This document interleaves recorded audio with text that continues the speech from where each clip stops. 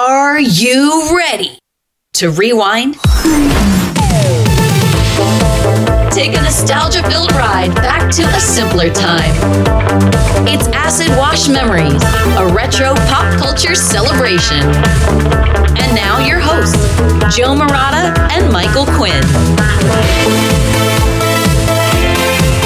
Hello, everyone, and welcome to episode 4 of Acid Wash Memories, a retro pop culture celebration. Today, we're talking about the video store. My name is Joe Murata. I, of course, am joined by Michael Quinn. Hello there, Michael. Ahoy. Ahoy. How you doing today? How you doing? Doing well. We're talking about the video store, and we thank you guys for renting some time to be with us here. Be kind. Please rewind this podcast when you're done with it. All the things they say. Yeah, all those places. things. Yeah. But thank you guys, in all seriousness, for checking us out yet again here. No late fees for this one, Michael. Okay. I see what you're doing. Yeah, I'm going to stop doing it before people get upset. Don't let it all out now. No. There's more, we got to talk about all these things. Got to pace this properly. But thank you guys for being with us in all seriousness. We hope you have enjoyed the previous 3 episodes in our back catalog. That's all there is. If this is your first time, we do hope you stick around. We have other things that you can check out, and you can follow us on Twitter at AWM Podcast. But, Michael Quinn. Yes. Picture yourself, if you will. Okay, I'm picturing. On a nice spring, maybe early summer day. Okay.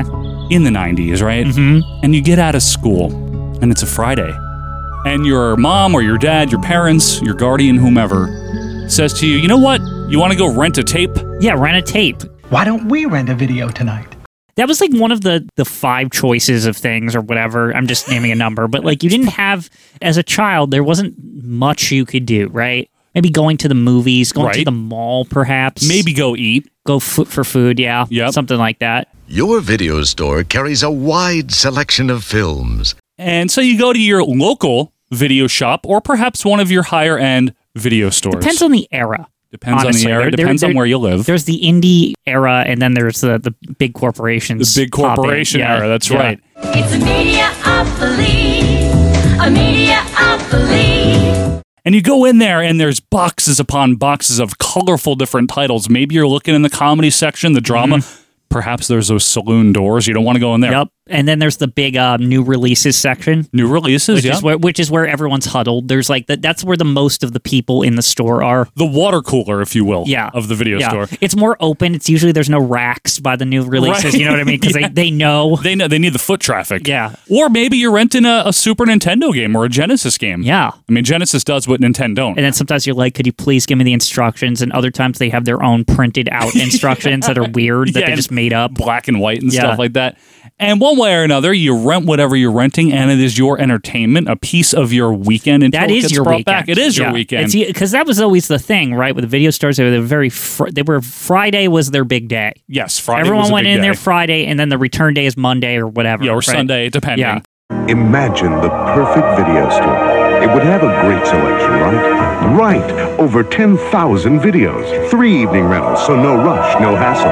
Fast checkout. 24-hour quick drop return. Open late every night. And that is a form of entertainment and spending time that is completely now obsolete. Yes. In 2023 and has been for a while. And there is a lot of romanticism about the video store. There is a lot of fondness and a lot of nostalgia. So, heck, why not talk about it here this week on Acid Wash? I would say it's an acid-washed memory. I would say it is, Michael. Yeah. And as we often do here, we have to start all the way back at the beginning. What is a store? No. Well, store is a place where merchandise is exchanged. There was the barter system, and then currency came about, and that's how we got stores. There you go. Fast forward a few thousand years, if you will. Why don't we actually take it to something called videotape real quick? Because in the video stores, you rented typically videotapes. This is interesting because at the dawn of videotape, it was more for like recording, right? Correct, people did not. You couldn't like purchase movies pre-recorded onto them. This remarkable tape has been recorded and re-recorded 100 times. Videotape as an actual concept originated well before VHS, well before VCRs. In fact, a lot of sitcoms in the 50s began to be taped on videotape. But this is not your consumer grade, little cassette. This is big, giant, industrial size machines. Real size kind of thing. Pretty much. And obviously the difference between film and tape is that tape records signals magnetically, and whereas film is literally like the photographic process, but just 30 frames per second or whatever it might be. But the advantage was tape was cheaper. Tape was cheaper. And it looked like crap. And it didn't look as good, but it was reusable a lot more easily because it didn't deteriorate to the degree that film could deteriorate and yellow and things over the years. Boring. So anyway, tape was around, but in terms of the VCR as we know it, there were a few beta versions, no pun intended, on the early years. In the 60s and the 70s, Philips had one in the very early 70s. There was also the Telescan U-matic in the 60s, but it wasn't until Sony Electronics in November of 1975. So let's just quickly date that. That is almost Sony. That's almost 50 years ago. Oh my goodness! I don't even think of it that way. To me, it's like 30 years ago or something. It's a long time ago. They unveiled the first consumer-level VCR, as we know it, video cassette recorder, known as the Sony Betamax, or Betamax if you're in England. If you've operated a color TV and an audio cassette recorder, you'll be able to operate the Betamax quickly and easily. Okay, so the Betamax, its plus was it had very good quality for its time, right? Very solid tape quality, which was something sought after. However, Betamax had a flat 2-hour restriction, right? They could only do 2 hours. I don't even think it might have been an hour and a half. Maybe an hour and a half, something like that. It was shorter. It was short. Yep. So you paid a price for that quality. And the thinking behind it was, like you said earlier, people would buy these newfangled VCR things. Record 3 television programs on that, right? You could time shift. Right. Meaning, something is on, but you're not going to get a chance to watch it. Well, you just set your VCR, you have someone record it for you, watch it at your convenience. The auto timer activates the system at the exact time you select, and that important program is recorded and preserved for your enjoyment and at your convenience. Pretty sure the Betamax players had timers and everything on them, I think they did. Primitive, but they did. Mechanical timers, I think, initially. And obviously, people weren't happy about that. People in the television industry sought to block the VCR because, they're not going to watch our show when the ads are running. It's all about the money. We know that. Not to mention, I'm sure the film studios figured out really early on that people, the movie of the week, people just record that shit. Yep. Right? If it fit on the Betamax, that is. So the next year, in the fall of 76, JVC, another electronics corporation, unveils its VHS format. Choose a JVC video home system and you'll get a picture as true and as reliable as JVC technology can make it. Now VHS is the opposite. VHS is really long.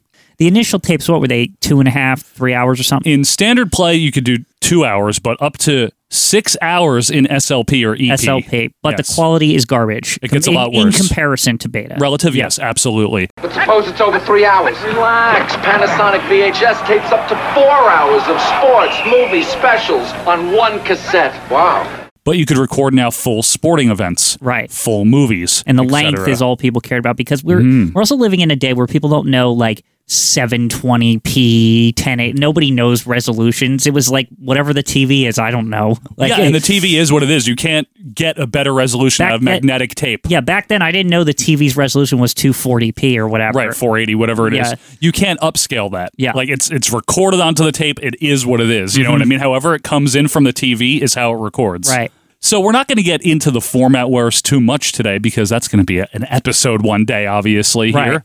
But the results of this format wars are as follows. You have two competing formats, which makes for a hot market, which means that people now have a choice. And not only that, that means that there's competition. Prices have to be at a reasonable level so consumers can afford to buy these new products. When you say reasonable, though, I mean, we're talking $80 or something for a tape. For a tape, yeah, hundreds for a VCR. Yeah, that's a good point, Quinn. The VCR was cheap in comparison. The tapes would kill you. Yeah, and I guess we should put this into perspective. In the 70s, these weren't widespread. I would argue, and I don't have the data in front of me, but I would argue they didn't really start to get more widespread adoption and become the fixture in the home until the early to mid-80s. Right. It wasn't something that everyone had upon its debut in 76. But we're still just talking the, recording era here, correct. Right? What do you put on these tapes? Right, but an important thing that we noted when you brought VHS into the picture was the length. And which is all anyone cares about. People were already recording movies and stuff on them. And eventually, the film companies got wise to this. Yes, they did. And they said, what if we threw some feature films out on VHS? Prior to this, the only way you could watch a movie after it was out of the movies was either if it came back to the theater, or if you had a reel-to-reel in your house. Very or something. rare. Yeah, that's some Connecticut shit. It's probably celebrity shit, honestly. Like it's not even Connecticut shit. I think it's Connecticut shit. Yeah. Out in Bridgeport or one of those ports. Yeah, but then how did they get access to the reel-to-reels from the theater? Because usually the theater would have to give them back or whatever. You know a guy that knows a guy. You know what I mean? But you're right, Michael. Fell off the back of a truck. Yeah. You either had to have the reel-to-reel, wait for it to come out in the theater, or of course it'd have to be on TV, and it's edited and there's commercials and stuff, right? Right. Which is a great segue into how this all came about. Theatrical movies, like Quinn said, weren't available for purchase on a consumer medium before this. You really couldn't do it, which sounds unfathomable now. Now, in Kassel, Germany, there was a man by the name of Eckhard Baum. Oh, now I guess he's the father of the video store in the sense that in 1975, he had a rental shop where people could actually rent the Super 8 reel-to-reels. Nice. So that's the initial concept. And I heard that in Japan, there also was a burgeoning market of independent shops in Tokyo or something. And they went as far as they would rent records to you and stuff, they like did. music and things like that. Yeah, right? and they got in trouble for that quickly. Yeah. But yes, they did. You're right. But in the United States, as far as the video store is concerned, there was a company named Magnetic Video founded by Andre Blay. And in the fall of 77, so we're only 1 year into VHS, 2 years into Sony Betamax, there was movies released on video cassette by Magnetic Video. Like Quinn said, the film studios made a deal. Yeah. Let's release movies for purchase. Magnetic Video Corporation is proud to offer the following major motion picture on video cassette. One of those studios was 20th Century Fox, and they licensed 50 different titles from their library. Wow, that's a lot to start. It is. In formats of both VHS and Betamax. They didn't know who the hell was nobody knew, right? Correct. So we got to play it safe. We got to put it on Betamax, right? Nobody knew yet. Yeah. So Magnetic Video would sell these in a store and also sell them via mail. Now let's park that thought here. Magnetic Video, they have a deal with 20th Century Fox with movies, right? That's all well and good, but where's the rental come in? Right. Well, okay. The one thing I know about all this, that deal, Magnetic Video and all that business, right? Those tapes were very, very expensive to purchase. Yes, they were. They were very expensive. Like ridiculous. Like, they were. For the time, like $80, $90, something like that. Yeah, these were like precious at the time. Yeah. This wasn't a widespread thing. Want to watch Wizard of Oz or whatever they had? I don't know. 20th Century Fox, Star Wars. Yeah, Star Wars. There you go. I don't think Fox had Wizard of Oz as MGM, right? Right. I think so. CBS always ran it. CBS brings you an all-family special, The Wizard of Oz, Sunday at 7, 6 Central. Wizard of Oz has a lot of weird distribution deals. I remember seeing a VHS tape that said CBS Video on it or something. I remember that one too in my local library, now that you mention it. But in December of 77, a little bit after Magnetic Video got its deal, there was a fella by the name of George Atkinson. And you know what he did? Brilliant. He invested $3,000. He bought one copy each of all the 50 titles for both formats. So he bought the whole catalog, right? Okay. And then he rented them to people via newspaper ads. Ah. But then he did open a store known as Video Station in Los Angeles. Interesting. The Video Station grand opening. So great, you'll want to put it on tape. Movie studios, meanwhile, have gotten pissed at Sony Entertainment for their Betamax, right? Yeah. They win a lawsuit initially. It goes through appeals and all this stuff. And finally, it gets overturned on like 84. No, sorry, Sony's allowed to do this. You're right? allowed to tape stuff. Right, you're allowed to tape stuff. Because again, money. Yeah. And the studios really, you got to understand their point of view. At first, they thought this is going to limit people from going to the movies, but it did the opposite. No, it did the opposite because, well, it did two things, right? It shifted the market there was a theater market, right? Which was, you get to see it right when it comes out. Yep. And then they could make extra money off the home market, right? After the movie was out of circulation. Yeah. Coming to home video, and it was like a big deal, right? Yeah, people that didn't get a chance to see it in the theater. They made double the money, basically. Exactly right. They wasted a bunch of money fighting it, in essence. And I get their initial reaction of, like, well, we can't let this happen, but I don't think it worked they out foresaw, fine. maybe they thought, oh, what's going to happen is it's just going to go right to the movie store, right? And you're not going to... But they got their cut, and everything all worked out. Meanwhile, in 1982, as we enter the 80s here, video games have entered the video rental shops that are now popping up across the country. Which is another thing, and the reason, again, is because, people complain today, now video games are getting up to $70. They were like $90 or something, like when I was a kid. I remember they were like ridiculous. I remember some expensive ass Super Nintendo games, like NBA Jam being one of them. Right. Remember that? So, that's why I always laugh when I hear people complain, especially now that inflation. We're talking, it was like $90. Like 30 years ago. Like 30 years ago. Yeah. So, it's just funny. It is. But again, it opened itself up to rentals. Exactly. So now not only movies, but the video game market. Ever feel like finding video games is harder than playing them? So by mid-1985, there were 15,000 video stores already in the U.S., yes. In addition to the tapes being rented out of grocery stores, which I know that one of my local grocery stores did rentals. I remember that too. There was one or something around here. I think it was a ShopRite that did it for a while. Drug stores rented them. A lot of different places rented them out. It was popular, right? There was like little side businesses forming, right? Yes. Because it was just so easy. You just purchased a bunch of tapes and then you just rented them. That was it. And it was just easy money. Some of the people that came into the business in 82, 83 felt that this was the great American dream. You quickly made your investment back on the rentals. I even worked at a video store much later, but but the concept, they were just a family that owned a video store. Like it was in their name. But it was in their name. But the funny part is like, it was just an idea they had, and they said, why don't we just, there's a little shop up the street. We'll, rent out the space and, And they did. Like that's how easy it was to get into this business. They just did it at the wrong time. Right. They did it at the wrong time. But still, I think the point remains is that it was a very easy, like, a starter business, one of those. That's why they popped up everywhere. You're right, because all you need is the space.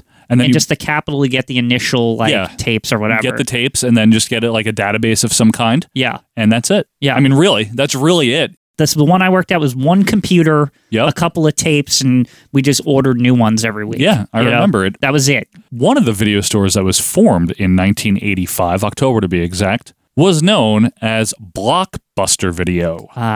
Founded by David Evil Cook. Empire. Yes. David Cook had previously owned a software company. Nobody has the movie I want. Hey, if it's on video, Blockbuster probably has it. I mean, we have over 10,000 videos. By 87, to give you an idea of its rapid expansion, by 87, there were already 19 Blockbusters within 2 years that caught on. Maybe the name, maybe the logo. I don't know what they were doing. Well, okay. So Blockbuster steps in, right? The big advantage to me at Blockbuster was, I don't know how they did it, but they...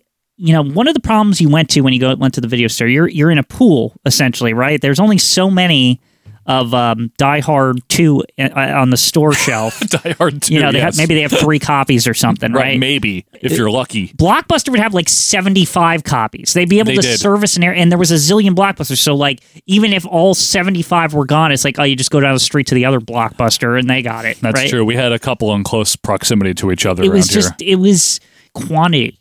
That's how Blockbuster rose so quickly. I think you're right. I think it was rare to find something that you couldn't get, because it was rented out by somebody else. They solved probably the only issue with the rental thing, right? It was somebody else renting it. Yeah, was beating somebody to it. Like, I remember even like in the later eras when they'd be like, we guarantee we have it or some shit, right? They did, yeah. They would say stuff like that. They did.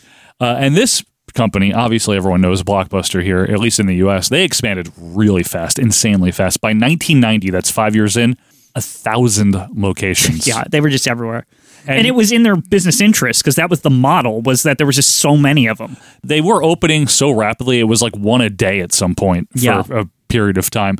But they became kind of the de facto standard. And when people think video stores, a lot of them think Blockbuster. So let's talk about Blockbuster a little bit. The memories that people have of Blockbuster, I don't share a lot of them. I'm going to be completely honest with you, and this may ruffle a few feathers and get a few goats, but I never liked Blockbuster. Blockbuster to me was like a tool in the toolbox because, we had independent ones too. Yeah, I liked those a lot more. What Blockbuster sometimes could beat people with is that, like, sometimes they would just have way more in a certain genre than, say, a normal store. Yeah, that's true. I remember I got really into, like, kung fu movies for a while, right?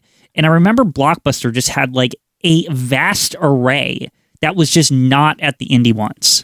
I'm a 60s movie buff, and I've been to 8 video stores in the last 3 days looking for the last movie, I don't know the name, that had both Peter Sellers and Woody Allen in it. Nobody has it. To me, Blockbuster was just, again, a tool in the tool chest, right? It was like, I'm looking for this. should I get a ride to Blockbuster or should I get a ride to Heritage Video or something? Right. Your local video store. Whatever one. Yeah, that was one of them. Exactly. See, Blockbuster to me is like new Yankee Stadium. It always just felt to me like the corporate version of a video store. Oh, it wasn't like a great experience. I didn't like it that much. I'm not just saying that to be contrarian or to be a hater. I never had any emotional attachment to Blockbuster. I went there when other people wanted to. It was never my first choice. But I mean, Blockbuster, you couldn't compete with the amount of tapes they had. That was the only thing. They had a great amount of tapes, and they also focused on new releases. Mm-hmm. They had a big new releases section. That was the other thing. Especially if your parents like, we want to rent Jurassic Park or something. It's like, yeah, they got that. Yeah. You're wasting your time because you could go to the indie one. They might not have enough Jurassic Parks. Exactly. Yeah, and we know Blockbuster. I mean, they became the king of video rentals, like undisputed. I mean, by sheer volume and amount of stores open. There was competitors over the years. There was Hollywood Video. Hollywood Video was one of them. That was founded in 1988 by a guy named Mark Watleys, and they went for it's the same exact model. It's just like we have a zillion billion tapes. Like it's like, how are you going to beat that, Blockbuster? And Hollywood, obviously, Blockbuster, you know what I mean? And Hollywood Video was, of course, formed in Portland, Oregon. So there's that. Now get unlimited 2-for-1 rentals for 30 days, just $9.99 at Hollywood Video. Hollywood even was still a fraction of the reach and the volume that Blockbuster had. I remember, if I went down Highway 1, there was one in East Windsor that was big. It was very, very big. Yeah, I think I know the one you're talking about. It was like in a shopping mall. And I remember being like, wow, Hollywood Video? I've never seen this before. And I went in there like once or twice. And it's actually like, this is massive. Like the space was bigger than a Blockbuster. I think that was their kind of what they were trying to. It's like, oh, Blockbuster's big. We're going to get bigger, right? It was kind of like Bizarro World Blockbuster. It was like Reggie's from Seinfeld, the other diner. Yeah. Like you're going to get the same thing almost, and it's just a little bit different in here. It's the sign, like the blue. They'd always compete with like the structure of the returns and stuff like that. It's like, well, at Hollywood Video, you get 5 days, and Blockbuster only does 3. Yeah, they were very proud of like certain details. That was like a war in itself. Was like, how long can you keep the tape? Yeah, exactly. It got to like impractical levels. Oh, definitely did. At one point, it was unlimited, but that was by the end. By like nobody cared anymore. That's during the nobody cares era. Yeah. But back to Blockbuster. Yeah, I mean, they had a ton of locations. They had the most notoriety, and I never really liked them that much. I liked the family-owned, the small business, small town ones more. Right. Well, okay. The ones where people were smoking like right behind the counter. Right. So let's talk about these places, right?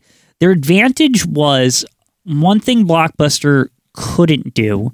They would have the most popular stuff, and you were almost guaranteed to find what you were looking for. Yeah. However, if you were looking for niche shit, and especially like wrestling, which we were both fans. We were fans of. Also, just like I was saying, Kung Fu before, like there's sometimes you find weird shit like anime.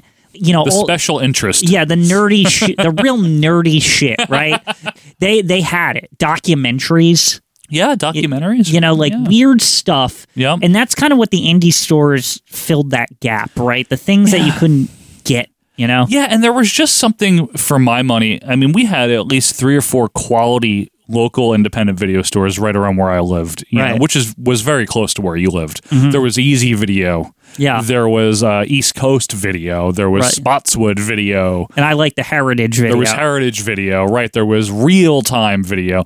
And I loved all these because they were all different. They had different selections of the niche things. And sometimes in the video game department, like video games too. Different video games at each place, different wrestling tapes and stuff like that. And they would keep stuff longer. That was what the indie stuff does. Because Blockbuster, they have a ton, but they have to keep circulating. Yeah, they churn. Right? They churn, right? They can't keep the old stuff. They sell it. So they would end up in the indie stores. Yeah, correct. Yeah. Or people would just buy it. Right. And Blockbuster also, to their credit, they would actually rent. You remember when they rented video game consoles out? I rented them. What'd you rent? Well, I don't know if it was Blockbuster or the indie stores, actually, now that I'm thinking, but I know I rented Super Nintendo like a million times before I had one. Did you really? Oh, yeah. Like every weekend to the point where like it was kind of like this build up to like Christmas, basically. Oh, wow. My mom like just knew Because I'd ask her every week, can we rent Super Nintendo? Because I don't even know what they charged for it, to be quite honest with you. I think it was like $15. Yeah. It wasn't a lot. You got it for like 3 days. It's like a rental. Yeah. My brother rented Virtual Boy once. They rented that out? Yeah, briefly in like 95, and he hated it. Because it wasn't good. Well, I mean, it wasn't good. It's red. Everything was red. Yeah, but could you imagine nowadays renting a video game console? They don't like do that an anywhere, Xbox right? or a PlayStation. Like never. That would be bizarre. They don't do that anymore. No, and that was one of the unique things for this period of time. Blockbuster peaked in 2004, 2005-ish. That was actually their highest years. Now, obviously, by then, DVDs have hit the market. They hit the market in 97 in earnest. And that became part of the lineup. Part of the experience. Like, actually, like a lot of people, they call it the video store, but it did turn into a DVD business. A digital video store. Yeah, a digital video store, but without the digital. Right. It was still physical. Correct. A physical digital video disc store. Yeah. Stop. And Blockbuster then shifted their focus to DVDs. I mean, I think it was 2002 when the official shift happened where DVD sales overall officially eclipsed that of VHS. Well, that was when I started working at a video store. Yes, and it was. I have memories of that conversion. And you know what was, there was a couple advantages, especially for the indie stores. They were cheaper. Right.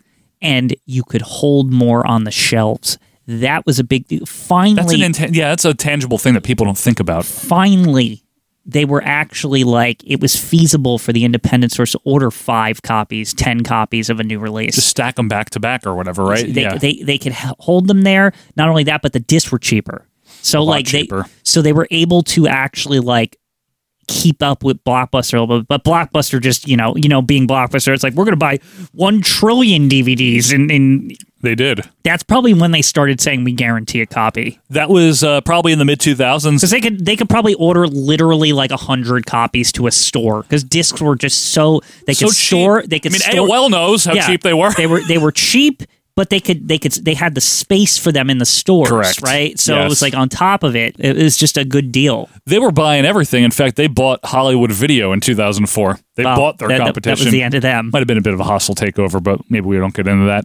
But I have to say, I mean, I was going back to how I was never a big fan of Blockbuster.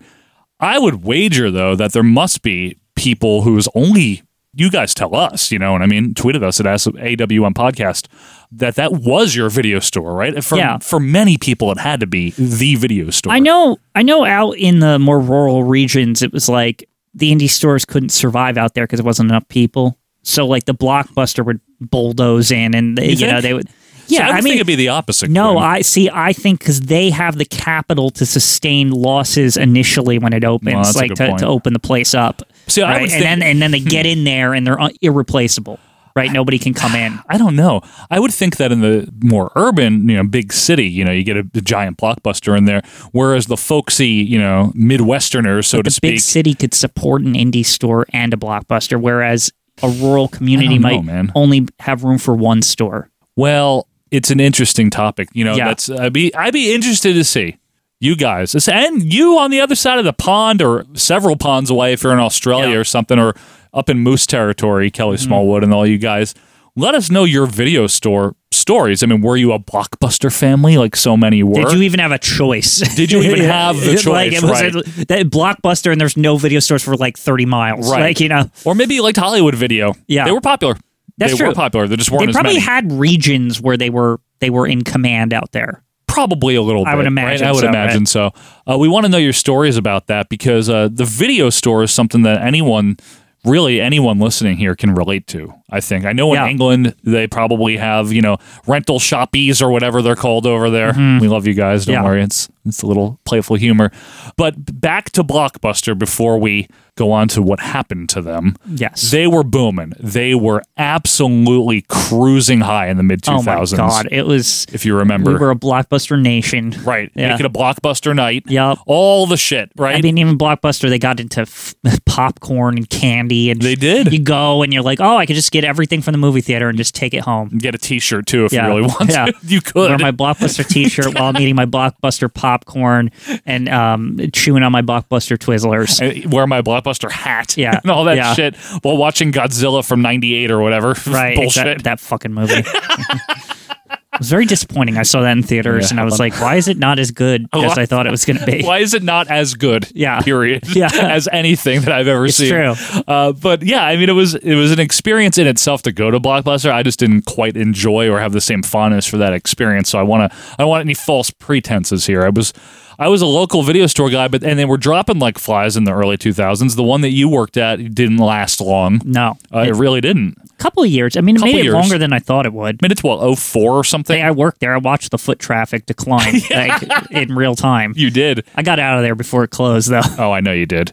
I had one that I discovered that was a converted Krauser's about 15 minutes from where I live, Dayton Video. Remember me raving about Dayton Video? I remember Dayton Video. You remember it? Oh, I've been in there. Yeah. I loved it. I still have my card somewhere in one of my old wallets in one of my drawers somewhere. Little handwritten, my name, Joseph Murata, on there. Yeah. I fell in love with that place because this is 2004 or 2005 I discovered it. The later years where this indie one still existed was very special because they had old ass shit in there like that you could not get. A Blockbuster had long since rotated. It wasn't even like they had just rotated it out. It was like ago. They had rotated it out a decade ago because they're literally like, we don't have the room for this. During the Dukakis election, they're like, we can't keep this tape from 1987. It just isn't moving, guys. Right. We gotta sell it. And I fell in love with it because it was all videotapes. If they had DVDs, it was like a very small portion of their store. It was all VHS tapes. Wrestling, which was my passion, back then. I just loved that place, and it sadly did close a few years later, but man, did I love that video store. I just have much better experiences with the dirty rug type places with the weirdo working behind the counter. Or the local kid. Yeah. There's something very homey and very just cozy about that. It's good. It is good. No, I like these places. It's just like I said, mixture, toolbox. Like it was kind of, for me, I would go to whatever had what I needed. Yeah, but Blockbuster for me was like that screwdriver I never used. I had a Blockbuster card and I had my indie cards also in my wallet.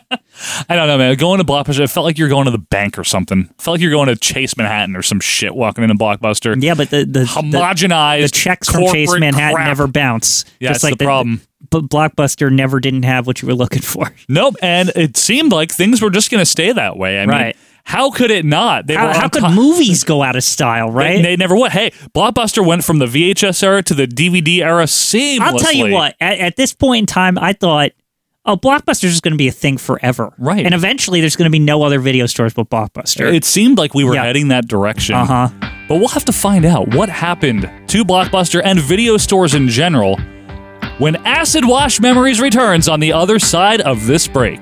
I'm broke, but I'm happy. I'm poor, but I'm kind. I'm short, but I'm healthy. Yeah. I'm high, but I'm grounded. I'm sane, but I'm overwhelmed. I'm lost, but I'm hopeful, baby. And what it all comes down to is that everything's gonna be fine.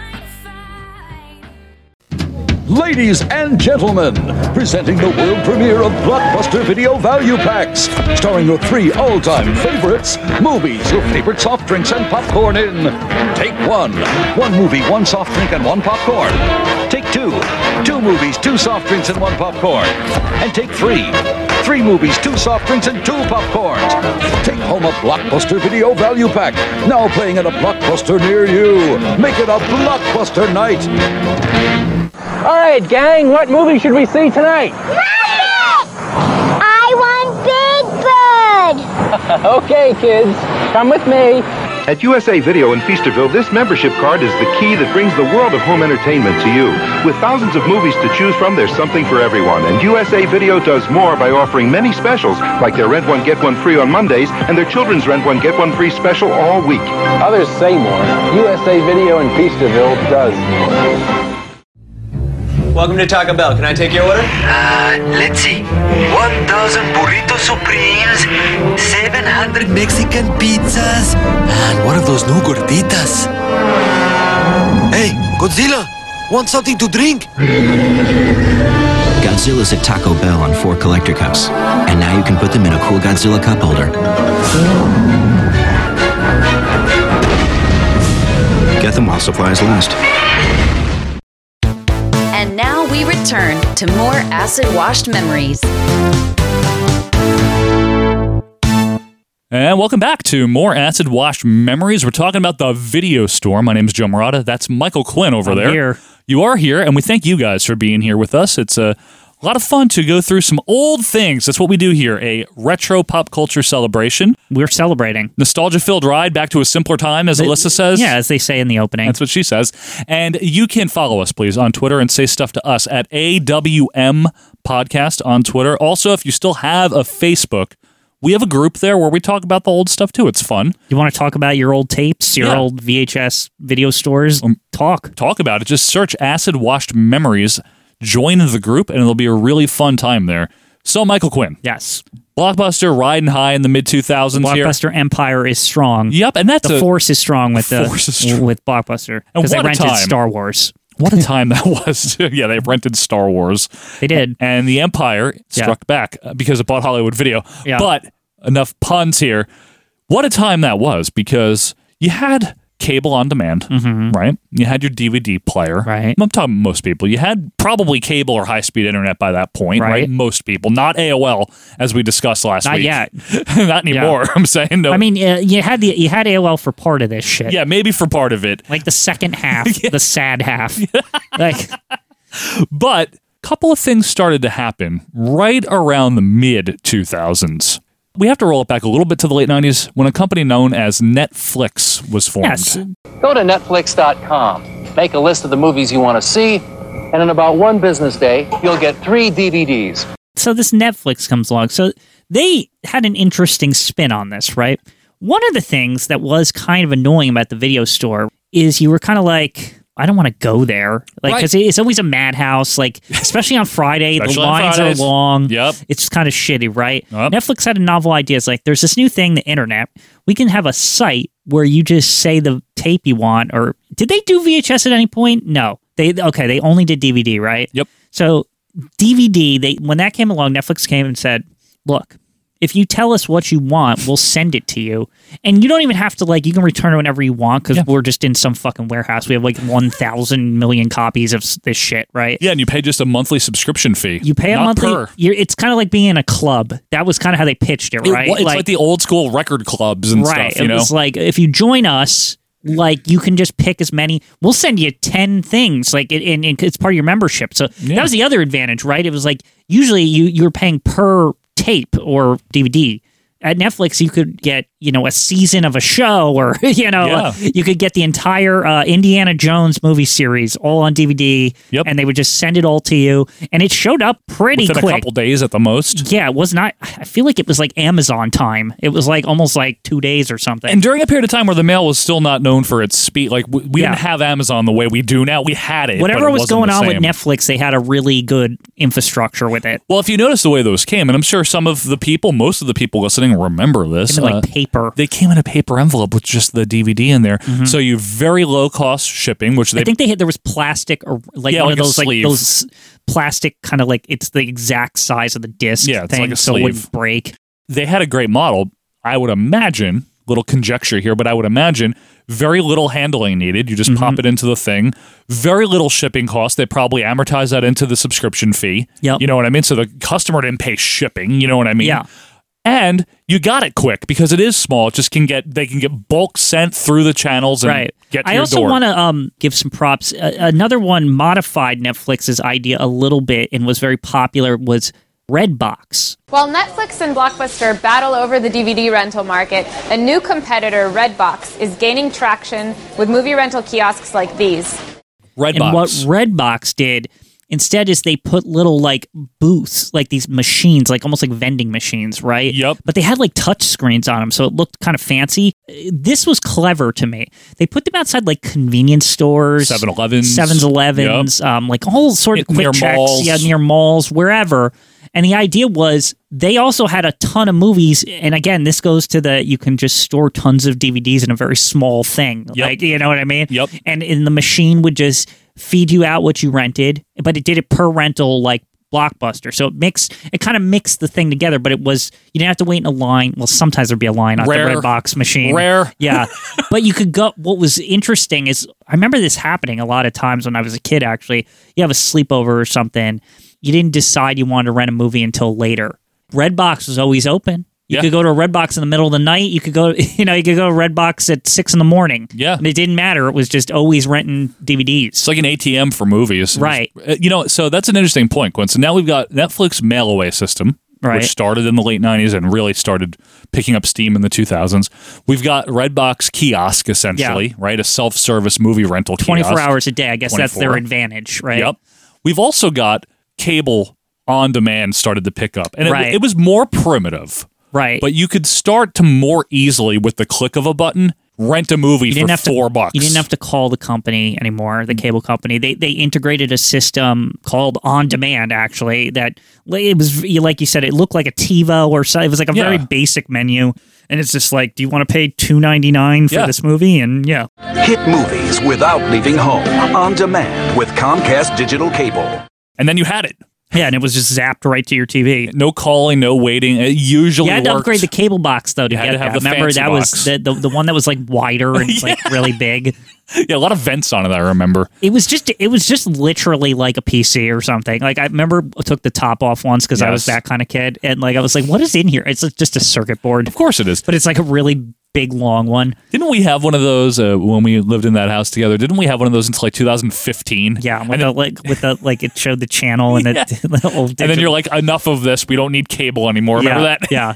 We have PlayStation or like an Apple TV or something. There's something to be said for that. But yeah, so now we've got alternate mediums, alternate ways to get movies very conveniently. You have the Netflix mail-away, you have a kiosk, you have your cable box. But still, the Blockbuster empire was still strong. Very strong. These were early attempts to kind of jostle Blockbuster, right? It was like mail-away, kiosks, on-demand, like none of them got the full thing, the convenience, the quantity of videos, etc. Right, the functionality. All of that shit. None of them got it until one of the competitors here made an upgrade. That would be Netflix, who started streaming in 2007. But I want to do one thing real quick here. I want to dispel a little bit of a myth that has permeated Blockbuster's legacy, in the sense that it wasn't that Blockbuster was not aware of the potential competition of Netflix as a mail-away and then streaming service, or Redbox or On Demand or anything. They were aware. The problem is they tried to eat their cake and have it too. They tried to hang on to their traditional model, but also veer into... There was like a mail-away Blockbuster. Exactly, in 2004. I swear they even tried like an app at some point. They did. But that's we got to wait for we got to get into Netflix first to they talk did. about that, yeah. But they also had their own kiosks a la Redbox. So they tried to fight a war on multiple fronts. Right, and when you do that, you're not focusing on any one front entirely. And here's the thing, is Blockbuster, even with all that competition, right? Blockbuster had a tangible advantage. There was an attachment people had to just go in. The experience. You would go to Blockbuster. Like, that's one of the things, and I think we'll get to it in the nostalgia, but there's that aspect of walking in there and spending like 20 minutes like just flicking through movies and like kind of reading the back of the boxes and stuff. Pacing around, being indecisive. Yeah, and Blockbuster kind of had that. And they didn't even realize that was an advantage. The people could put their hands on the boxes, they could look at them, they could make a decision. Maybe they come in and they get another one because they'd be, oh, this looks really good also. Like, you know what I mean? They kind of they did have a way of kind of competing. There is something to be said for the appeal of physical media. There's something to be said for the way, the eye-catching display of thousands of boxes, you know? And as much as you didn't like Blockbuster, it was very slick in there. It was what I mean to say is the presentation was very slick, but that's not what I'm looking for. It was well lit. I don't want that. And it had aisles and aisles dingy of films. I want dingy and smelly, man. Yeah, I'm just saying. I do. I'm not kidding. But most average Americans don't. Most average Americans are dingy and smelly, Quinn. They decorated Blockbuster like it was a movie theater, but like it wasn't also. It was a movie theater owned by Rockefeller. Yeah. Anywho. Yeah, anyway, by Steinbrenner maybe. But anyway, yes. So streaming. Something that when we were growing up, I mean, we were talking a little bit about AOL last week, This seemed right? like magic when this came out. Like, and On Demand had it, but it was like all slow and shitty. It was crummy. Yeah. Yes. And I remember you saying last week it took you all day to download a song. Right. You know, back in the 56K days. Yeah. It was inconceivable to me that we would one day be able to just literally flip through any friggin' thing we wanted on the internet. So suddenly the one technology that makes this all happen is broadband internet. Back to the Because broadband. Now, the requirement was pretty basic looking back to download a movie. I want to say they were saying you had to have 1 meg internet or something Yeah, like it wasn't that. too It was bad. like, I think later on when they moved up, they said you have to have 4 meg. Like even to this day, I think like for like 4K, it's like 6 to 12 meg, which is again nothing. It's not. Yeah, exactly. It's not much. It's not much. So, but it took a while to get there. But broadband kind of crossed the barrier where it was possible to get like 720p or something like that. Yeah. Like very low, high definition for the time. Yep. On these newfangled flat screen TVs, and we're only 720p anyway. What was interesting about Netflix, right, is the initial problem they had was that you could only do it on a computer. Yes, right, because you correct. had to do it on so that made it hard to push it. But very quickly they realized they offered, and remember, this is how we got it in the living room. Mm-hmm. On PlayStation 3. Yep. And I think they did it on Xbox too. Both of them didn't necessarily have apps. You could only download games on them, right? But Netflix said, they made a deal, I guess, with the video game console makers, and they said, can we release a disc that has the software on it, and you just put it in, and when you want to watch a movie, it's essentially, it's just like a web browser. It was like very primitive. Very primitive. But it was basically Netflix on a disc. Yeah. The software, and it would just connect to the servers and populate the stuff. And today I'm going to tell you about the Netflix experience on PlayStation 3.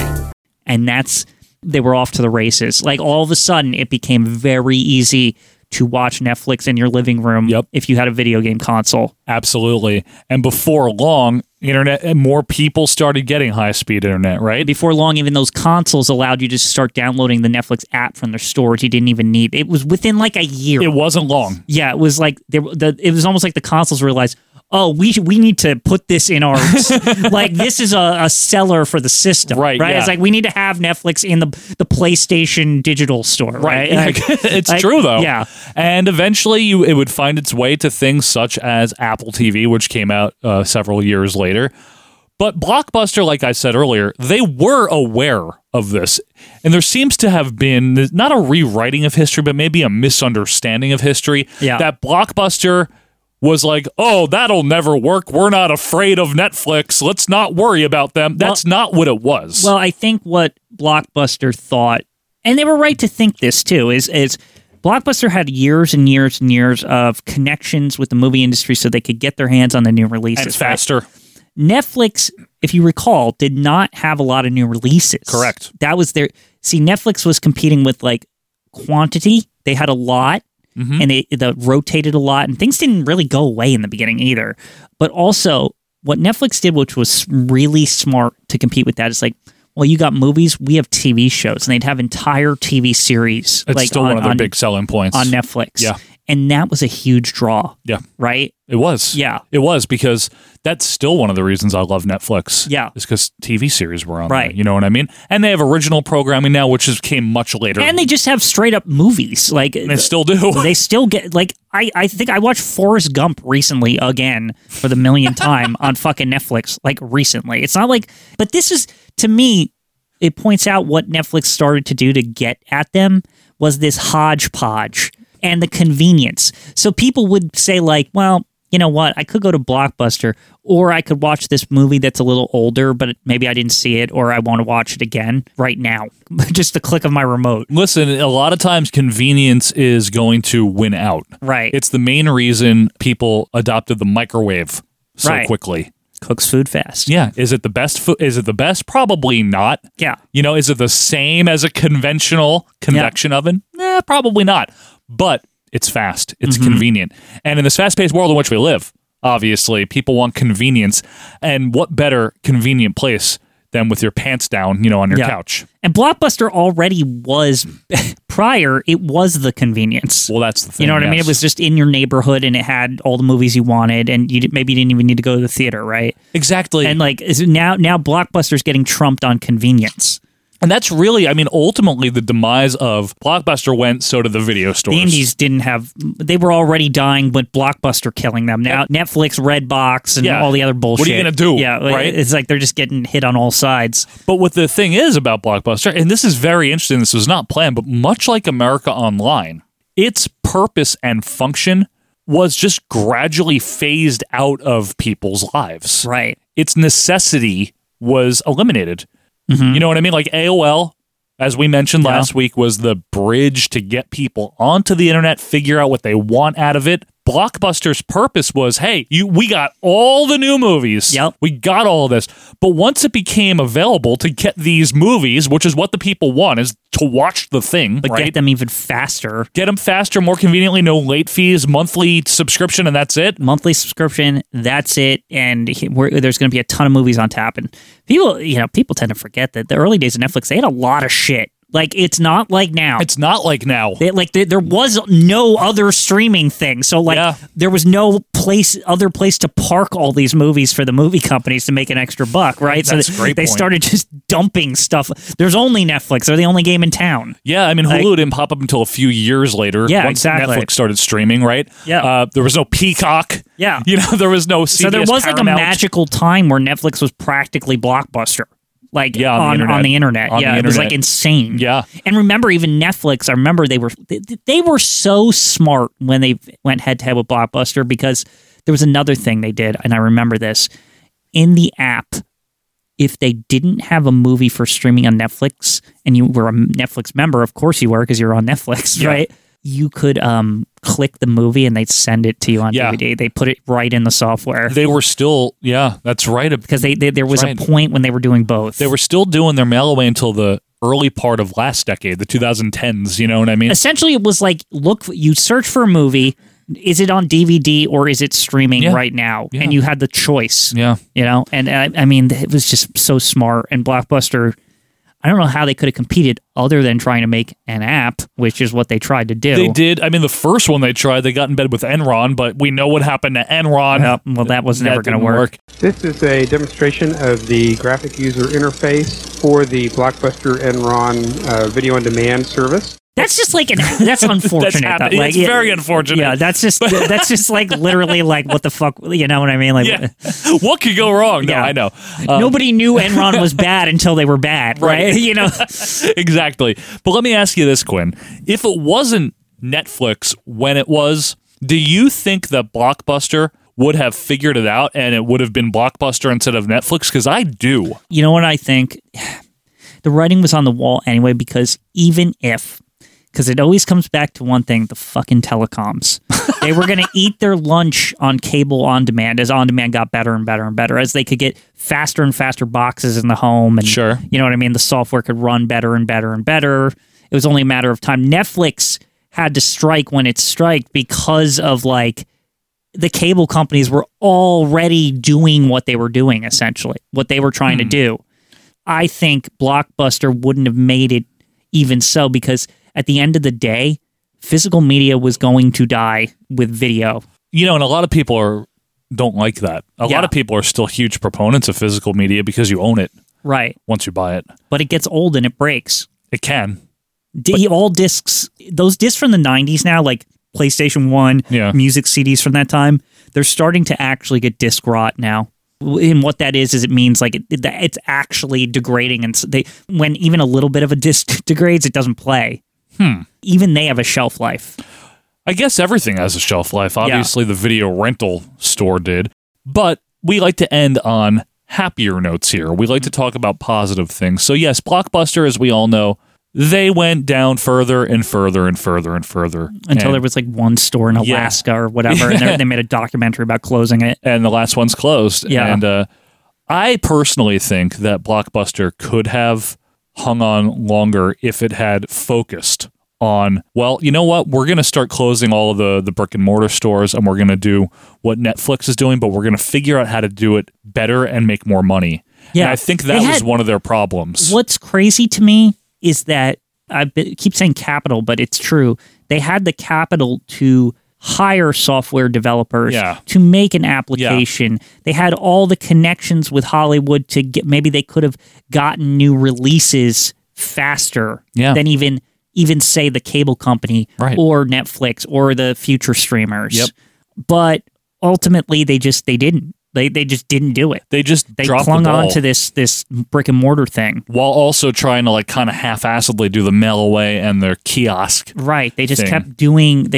They thought they could do everything. Exactly. Right? And eventually, maybe they thought.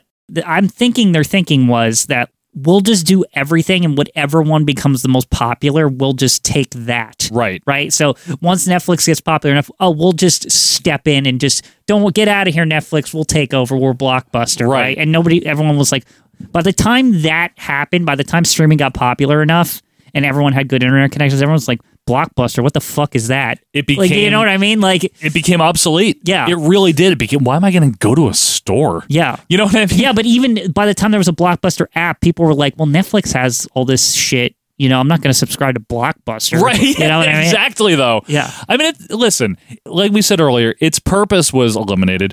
When's the last time you called a restaurant to order food? Nobody does that. Well, yeah, exactly. Yeah. I mean, maybe some older folks still prefer that. Even as a for method, a reservation, fine, you use Open Table app now. Like nobody interacts with people. Do you to do and like do something as rudimentary as order food, a reservation? It's like you can tap something and then it tells the person to do it. Like to make the food or send me the video or whatever. But it's true. Yeah. Like Wawa has had self-service kiosk for your sandwich for 20 years or something, right? Yeah. You don't have to stand there and order it. You know, convenience. Here's a funny one we didn't even talk about with Blockbuster. Why? What was also hurting them? What? Amazon. Because also, if say you just wanted the movies, like. That was the other thing is when DVD came out, it lessened the price even more. Like VHS was a lot, but DVD was like $20 or something. Yeah. People were just like ordering shit on fucking Amazon. Yeah, that's true, Quinn. Or they were even like going to Best Buy and just like building their collections. You know, if they were going to go to a store. That's a good put. Walmart. Yeah. Walmart, Best Target. Yeah, I just remember it, and it's unfortunate because you know who's a weird competitor in all this we didn't mention? Suncoast Video. Well, they were like first to the game on the like buy the videos instead of rent them thing. Yeah, they were a video store that only sold you tapes. Everyone on my list loves movies. That's why I go to Suncoast. Which was cool at the time to because me. they would get weird shit that wasn't at Blockbuster, right? They got their lunch eaten by the electronic stores and then Amazon. And then Amazon. Yeah. Between Amazon and Netflix, I mean, people had no need to walk into a store to do any of this anymore. What a bizarre like market that just eventually just turned into streaming just only. It did, and that's kind of the point we're getting at here is that it had its purpose, but I mean, once better tools become available that better suit the need of the consumer, that's what winds up getting the widespread use. And this was a case, I mean, most people have microwaves, like I said earlier, because they're convenient. Mm-hmm. Same thing here. Could you still walk into a brick and mortar store if it was there? Yeah, but it's more of like a novelty now to do so. Oh, yeah. Right? Like, oh, look, tapes or whatever, you know? You know what I think's ironic about all this before we go into some fun memories here? Yeah. You know who survived all of it? Who survived all of it, Michael? The movie theaters. The movie theaters. They did. Like the OG just never goes away. I guess because you can't... They're like the source. Right. Unless you're in Connecticut, like we said. Yeah. You can't really replicate the movie experience. Yeah, the big speakers, the IMAX. Right, the IMAX. 3D in some cases. $17 popcorn. Yeah. I mean, you can't replicate that. It's like a fucking event, right? Like when you go to the movie. It is, though. Yeah. It's like a multi-$100 event if you want to take a couple of people there and eat. But then, especially when AMC Lowe's started doing the dine-in theaters, like, get away from me. You can't beat that. Oh, my goodness. It's incredible, the dine-ins. I've done that with my wife before. Well, we were married, actually. We weren't even dating. We did a few. Have you had to take the lad yet to the movie theater? No, we didn't. I mean, because of the pandemic for a while. But I was actually, it's funny you mentioned that. I was thinking of that the other day. Got to eventually go. Right? I got to take him to the theater. I wanted to like a couple years ago. We just couldn't really. You got to find the right film. For me, you mean? well, maybe for him, you can go to like a kids thing. I have to sit there too. I'm saying I need to want to. It has to be a balance. It has to be a kids film, but I have to want to see it. Right, exactly. So folks, let me know your suggestions. AWM podcast. But I mean, it just became obsolete, and it's sad in a way. But I don't know if it's that sad because it's still an activity. Like at 37 years old now, I don't think I'd want to be walking around the video store. I don't know. Maybe I would. It's much easier for me to sit down on my couch and say, oh, let's check Netflix. Let's check Hulu. Yeah. Let's check Peacock. Let's check Disney, Amazon Prime. Yeah. Right. All of them. There's like a zillion. I suppose I could put my shoes on while I do it. Yeah. And pace around to make it more authentic, Or you could just turn on HBO Max and find something. Exactly. Yeah. Do I have that? I don't know if I have that. I don't think so. But, I mean, memories of video stores. Obviously, folks, we want to hear yours. Quinn, any experiences that you wanted to share here? I had mentioned the Kung Fu thing, but it was also like anime and just action shit. I used to love action. I just used to love that time being in the corner of the video store where like nobody was and just like finding weird ass shit. You like just, that? Like, I don't know why. Like it just, there's a feeling, right? It's like, it's almost like somebody's stocking this store and they know me, right? It's like they know what I want, right? To a degree, I felt that way with wrestling. Yeah. When I would go look for wrestling tapes. And there was nothing like, finally finding it and then they take the thing off of it and they give it to you. And then you're like, oh, I want the popcorn, the one that like it comes in the bucket with the... You bought that, huh? All the time. Because you know why? Why? That shit was great because it was like really heavily buttered. Oh, God. Like, even more so than the most kind you could get at the... Like, it was like ridiculous in comparison. I can believe that's not butter. Let me just put it that Whatever way. the hell it was amazing when it came in that bucket shit. The only downer was it wasn't as much popcorn. But it's a bucket. Yeah, it's a bucket Who doesn't want a bucket? Overly buttered popcorn. Like the kind when you go to the movie theater and you're like literally dousing your shit in popcorn. See, yeah, I don't But know. it's not just Blockbuster. Oh, sorry. So that's like the 50-50 for me. So right there's Blockbuster, that half. Sure, yeah. And then there's the independent stores. Yes, and my favorites. all the wrestling tapes. The little guys. That I would rent at the store. And I would spend so much time and be like, should I get SummerSlam 92? Or Yes, should always. I get WrestleMania 7? Or whatever. Also a good choice. I would just look at these and they had the big boxes there still. The big oversize, from 90 to 92. Yeah, they had that. Loved it. I adored these places. And on top of it, the video game selection at the independent, the Heritage that I was talking about, not only they would rent you the systems, and I definitely rented the system from there, the Super Nintendo, but I remember renting F-Zero and Turtles in Time there. Oh, I definitely rented Turtles and all in Time. those. And I remember the cool thing in Mega Man X. And I remember that they had these custom-made instruction manuals printed in the plastic boxes that even had like tips, and some of them had codes. I remember those. And I was like, oh, these are weird. And like they would like tell you things.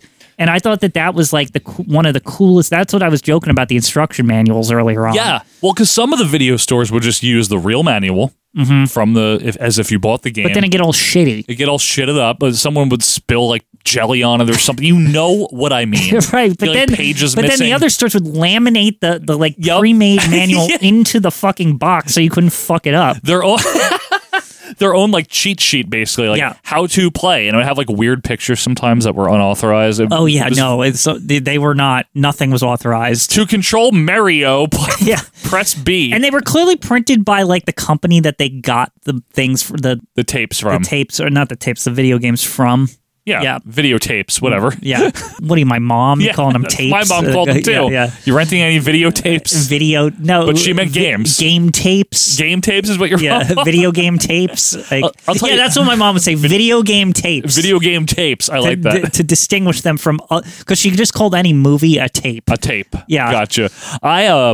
My fondest memories are, of course, piracy. And so yeah, you were more a copier, right? Would you rent movies and copy them for what purpose? Because you already watched it when you rented it. No, I rented wrestling tapes and copied them. I didn't copy movies. Yeah, movies like you're going to watch a movie once. No, it just doesn't even have like a reason. I didn't often do that. Yeah. No, I copied a lot of wrestling from there. I mean, that was a mind blower to be able to say, wait a minute, I have 2 VCRs. I can do that. I think I was 10. Yeah. When I started figuring it out, I can do this, right? And I figured it out. And it's pretty easy once you figured it out, right? Great. I love doing it. But man, I got to tell you, the independent ones is where it was at for me. And I had a different rotation of them depending on if I was staying with my grandparents maybe for the weekend or my mom, or sometimes my dad would take me to a different video store, and they all had a different feel. But what they had in common was low income stores that were doing their best to keep their heads above water. Oh, yeah. No, I remember that when you go in there. And I loved being able to support that. I want you to tell the good action story, because this is something we referenced on our old show, a real, and we've never even explained this. I don't think we've ever explained good action. So when I was working at the video store that I worked at, which is like the early 2000s, it's like 15 or something. Yeah.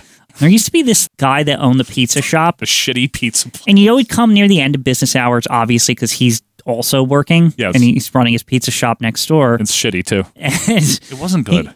I didn't know if he was Enzo or like... He's not Enzo. He's like Victor or whatever his name was. I don't know. But anyway, he'd come in, and the first thing, he would come up to you every single time, and he'd be like, "You got good action?" Like every time. You'd be like, "I don't know, man. Like, it's like, let me look, like, what came in this week or whatever." And it's like Die Hard 4 or whatever that one was with Matthew LeBlanc. Not Matthew LeBlanc. Not Matt LeBlanc. Who's it? Shia LaBeouf. Shia LaBeouf. Yes. Remember that? Like Matt LeBlanc. Matt LeBlanc. No. You know what I mean, though. You'd always be like... Yeah, David Schwimmer. But because he said good action, I always felt like this weird obligation to find an actual good one. Like, I love it. Like, I'd feel like guilty if I gave it, because he would tell you what he thought of it when he got back. Wait, he did? I didn't know that because part. he worked there. Well, I know that. He was like a neighbor. He was like next door. Yeah, so he'd obviously have to return it. But did he tell you he liked it or not? Sometimes not. I felt like if I recommended him something that I thought was like subpar, but I just wanted him to get him out of my hair, I was like hoping he wouldn't like get sad, you know? It's such a good story. Like, got good action. Good action. Every time, right? Every single time. I just love that story. There was people that they're looking for a particular thing. You know, action movies. Some women are looking for romantic comedies, like whatever. Workout tapes. They were there. The saloon doors, the saloon doors. I mean, should we spend a second on what the fuck that is for the kids at home? Porn, yes. That's what it was. So, but it was weird because to denote that it was porn, because like, obviously they didn't want to put it behind like a door because then nobody would find it, right? Yeah, so they had the saloon doors. I remember I wandered in like once when I didn't know, like I didn't understand yet. I was like 8 or something that, and I was like, "What's this in here?" Like, and my parents were like, "No!" Like, and they like just grabbed me. I'm like, I don't understand. It's a video. Like, what could be so bad, right? I don't think I ever wandered into that. I don't know when I actually found out what it was, but I remember asking my mom. She's like, "You don't want to go in there," or something like that. You know, very discouraged. We didn't even talk about this, but that was like a big business for these places. Was porn. Now it's all streaming. Yeah, now it's all streaming. Porn or whatever now. But back then, this was your porn. Yeah, it was the greasy corner of your local, behind the saloon doors, your local strip mall's video or store, cowboy doors, as some people would call them. Yeah, cowboy doors, right? So it was. I don't know if cowgirl might be. Never mind. That's not necessary. You know what I always retroactively wondered? This is a family program. What? Retroactively wondered, and maybe our listeners, did they update the porn in there, or was it just like this is what we got, and whenever we got it? Like, was there new porn? Oh, that's true. Was there a new releases of porn behind the doors? Because I wasn't old enough. By the time I got old enough, they didn't carry that shit. Because Blockbuster, like, got rid of that. Yeah, no, they didn't do that. Yeah, so... They did not do that. Yeah, they did not do that. This is a family store. We are not doing that. No, but I mean, listen, the whole point that we were trying to come to with all of this is that a lot of us have the shared experience of going to the video store. And I guess, listen, I was being a little bit cavalier before when I said you just want the product, however you get it. But I guess there was a little bit more to it than that, right? It is still the experience of it, would you say? Yeah, it was an experience. It was an event like going to the movie theater. Yeah. You know, your parents would take you, and it was like a thing you did. There was always families in the video store, right? Yeah. Especially Blockbusters, because they didn't have porn. Right, as we've established at this point, there were no saloon doors on that one, Quinn. Yeah, exactly. No, but I mean, even as teenagers, Quinn, I think you and I went to a couple of parties, sleepovers for a friend, and But one of the Want to rent American Pie?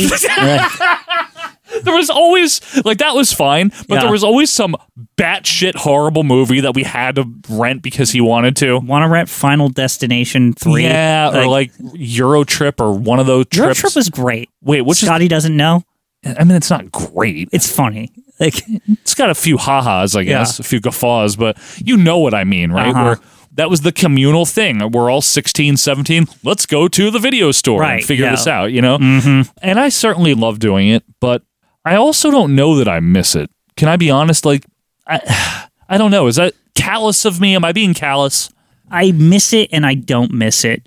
I more wonder, does it cheapen like selecting movies for later generations? Like, Yeah. because I think it does. do you think that younger generations spend as much time on the like looking around screen as on Netflix as we do? Because Yes. we're so, I'm saying it was bred into us that you're making a fucking decision when you rent a movie. Like it's almost like built into our decision process when we're flipping around on Netflix. And maybe that's not the case for the younger generations where they'll just click on anything because it's just like whatever. Well, because you can turn it right off. Yeah, but- exactly. But we would, for us, it's like, okay, I'm looking for something. That was a commitment. Yeah. That's one thing that's different now. Yeah. Back then, it was a commitment to go to If the you video picked store. the wrong movie, you were screwed. Yeah, that was your weekend. That's it's your weekend. It's over. Or the wrong video game, which I did plenty Yeah. of time. Uh-huh. Oh my goodness! Sometimes I would pick some clunkers for Super Nintendo. Oh yeah, I'd regret it. I mean, like, why did I pick Super Bass Fishing or whatever? You picked Super Bass Fishing multiple times. I would always pick something that was like way too hard. And then you couldn't get past the first fucking stage, like those Simpsons games where you're like, Bart's Nightmare? Yeah, I'm like, I loved Bart's Nightmare. What is even happening? Hard as hell, but I liked it. I liked it. Loved it. I thought it was weird, but I remember it being like random, like Yeah. where the hell you ended up. And I was like, sometimes I just. It was a dream. Yeah, sometimes you Nightmare. couldn't make it past the first screen. Well, there was Bartzilla, and there was so many Yeah. different things. Don't worry, we'll be talking more about video games and all those things later on as this series progresses here. I also tried Virtual Bart. Couldn't. Oh my goodness. Want to it was rent tough. the Rocketeer and like the first stage is impossible. But that's the thing. I mean, it was more of a commitment. However, I think that people still enjoy the act of looking for something to watch. I mean, do you not do it? I think everyone does it. I would wager that most people No, spend. when I'm searching on Netflix, I still have that I'm going to waste my time if this is a wrong choice mentality.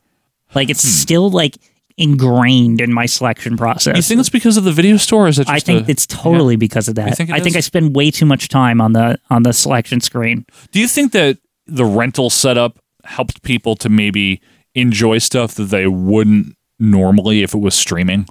That's another aspect because they can't turn it off, right? Right. They're just gonna. Well, I spent money on this, and I'm Exactly. gonna watch it. Yeah. Exactly. It's like buying food.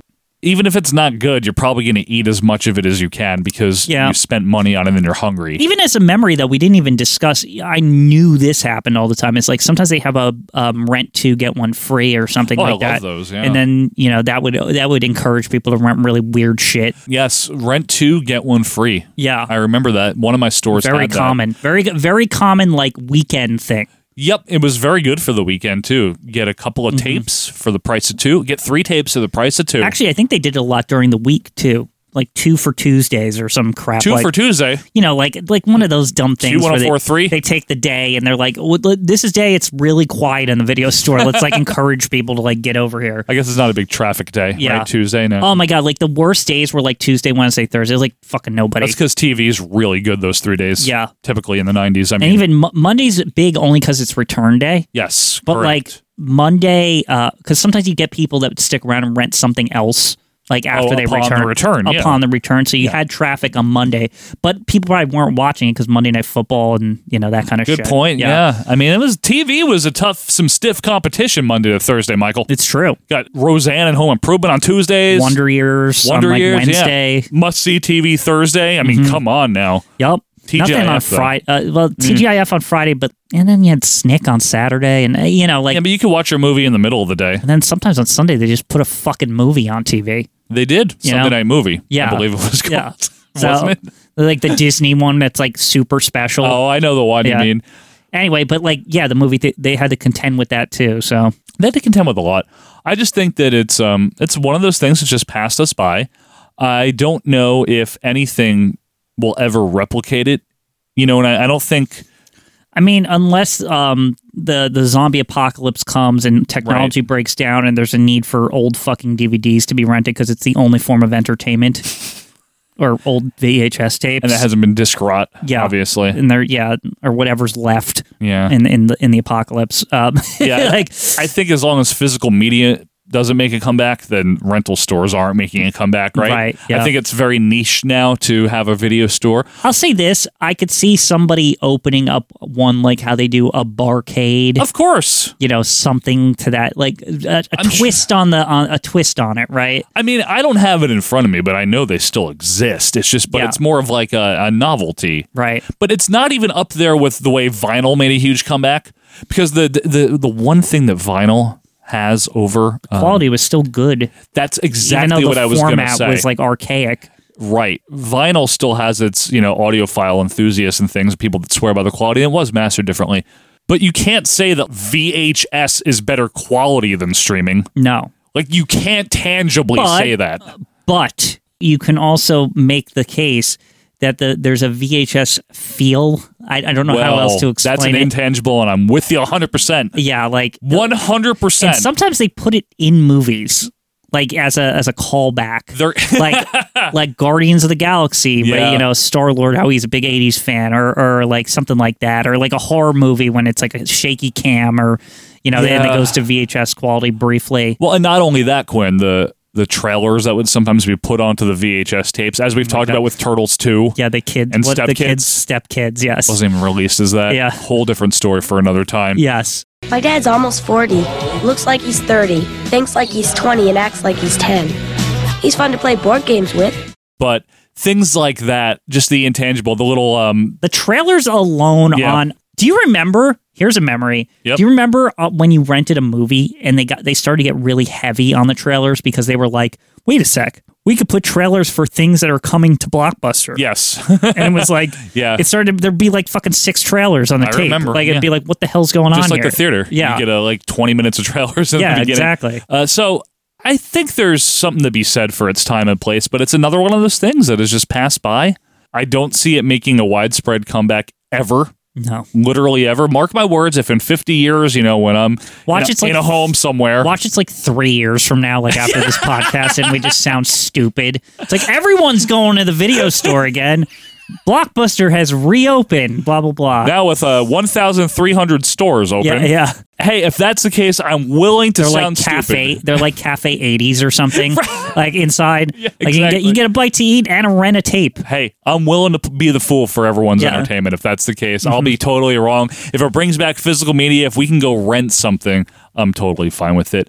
But folks, we do hope you've enjoyed being with us here this week for another edition of Acid Wash Memories. We want to hear your stories and your reminiscence of the video store, Blockbuster, maybe Hollywood Video, maybe your local stores. Let us know. Do that on Twitter at AWM Podcast, and you can also join our Facebook group, Acid Wash Memories. But we will be back next week for something completely different. Until that time, I am Joe Murata.